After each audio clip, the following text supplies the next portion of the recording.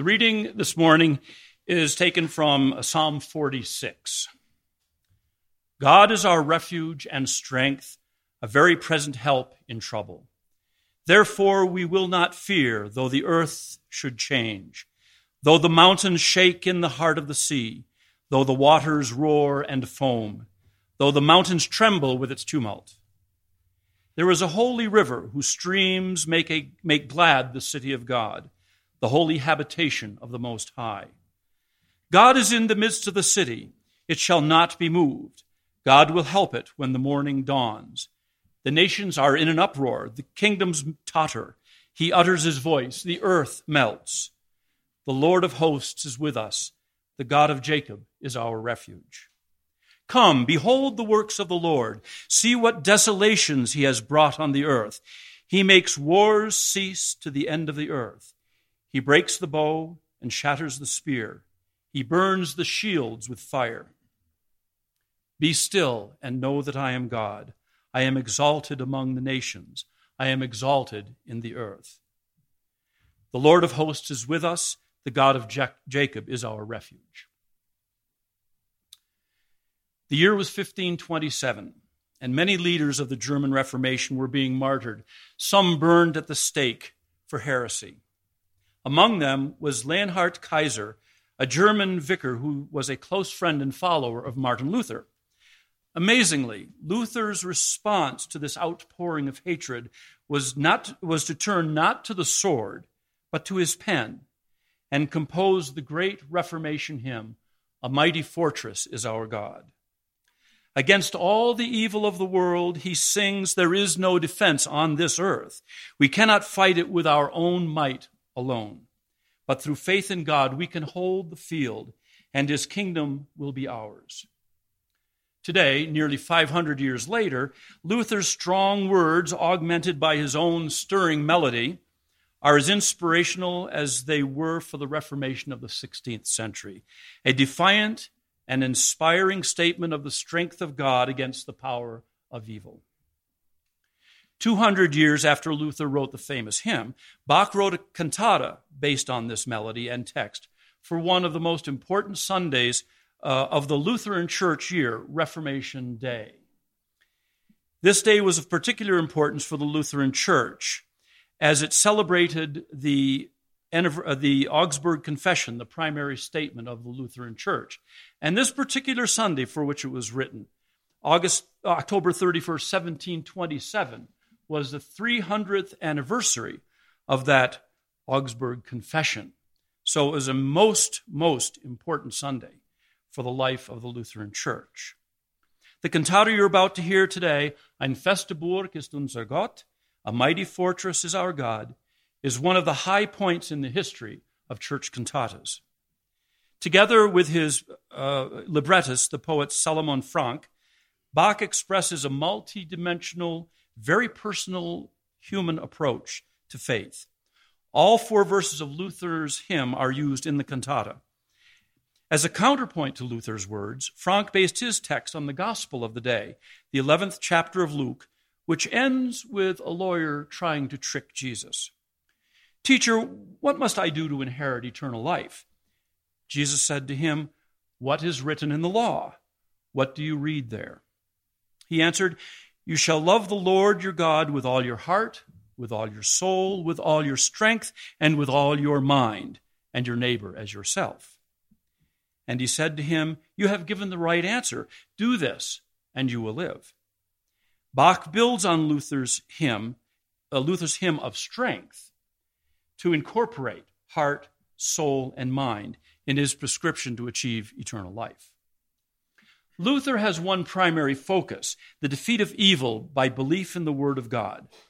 Bach writes with an understanding of the need to express one's love for God and to feel God's love for us. So Bach intertwines Luther's hymn with words and music that express a broad range of emotion and meaning, from the militant to a very personal desire for God to enter your heart. The monumental opening chorus, using the first verse and best-known verse of A Mighty Fortress is Our God, represents the immutable power of God's might. Here, Luther paraphrases the psalm that we just heard, the same words that Bach's congregation would have heard nearly 300 years ago, in German, of course. God is our strength. Bach creates a magnificent, complex musical structure to represent a fortress built on a rock-solid foundation. For the chorus, Bach sets Luther's poem in an ancient motet style. Each section enters one at a time with a variant of Luther's melody until all voices complete the phrase together.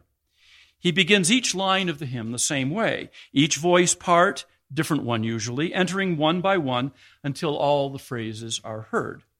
But Bach's musical structure is much more complex than what is heard in the chorus.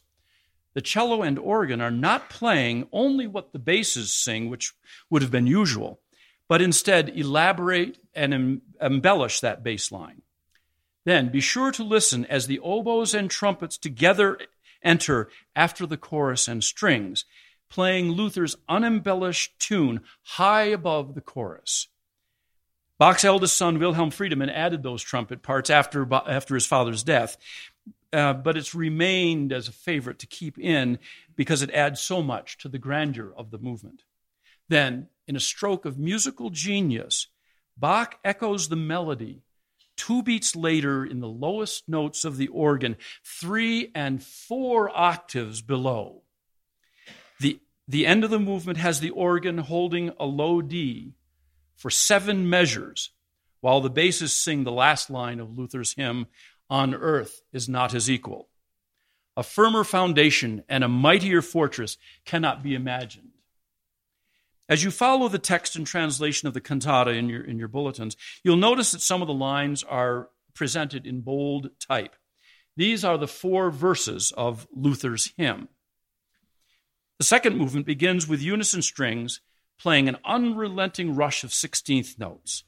The solo bass enters with a very elaborate running line which continues throughout the section. The text Bach chose states that it is by our baptism that we swear loyalty to Christ. It is here that Bach begins inserting his own interpretation of Luther's text. Simultaneously over that vocal line, the soprano sings Luther's well-known melody and words reinforced with the oboe. The words of the librettist Franck complement and strengthen the words of Luther. There is no hint of hesitation or doubt in any note or word. Who is he? The Lord God of Sabaoth. There is no other God.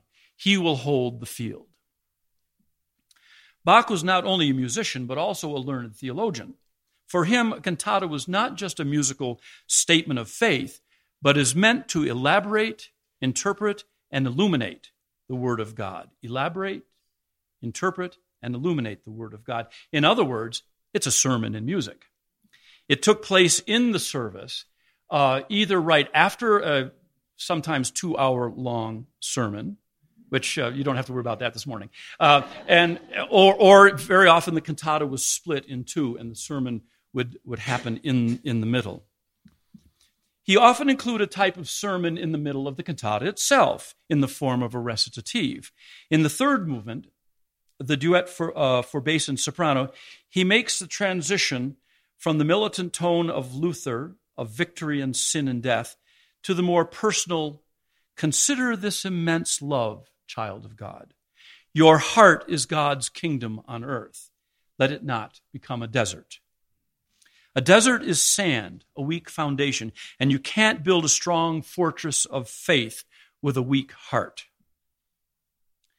The transition to a personalized expression of the spiritual reaches its peak in the aria at the center of the cantata and its only solo number. The soprano, accompanied by the simplest bass line, with great purity of voice and in a beautiful lilting lullaby, invites Jesus to enter our hearts. Literally, Herzenshaus, our heart's house, and by doing so, drive out sin. Hear how Bach extends the word verlangen, which is desiring, or very literally longing, giving it added significance. And then toward the middle of the aria, and toward the end as well, the command weg, away, is repeated a total of 12 times, demanding that sin and Satan be driven away. and showing a determination to renew our faith. The aria ends with a repeat of the longing for Jesus to enter our hearts. The third stanza of Luther's hymn brings us back to the battle. The 18th century Scottish philosopher Thomas Carlyle, in a comment on Luther's poetry, wrote that there is something in it like the sound of alpine avalanches or the first murmur of earthquakes, in the very vastness of which dissonance a higher unison is revealed to us. In a great reversal of the structure of the opening number, the choir sings the hymn tune in unison with the strings, English horns, and trumpets in a free musical fantasy.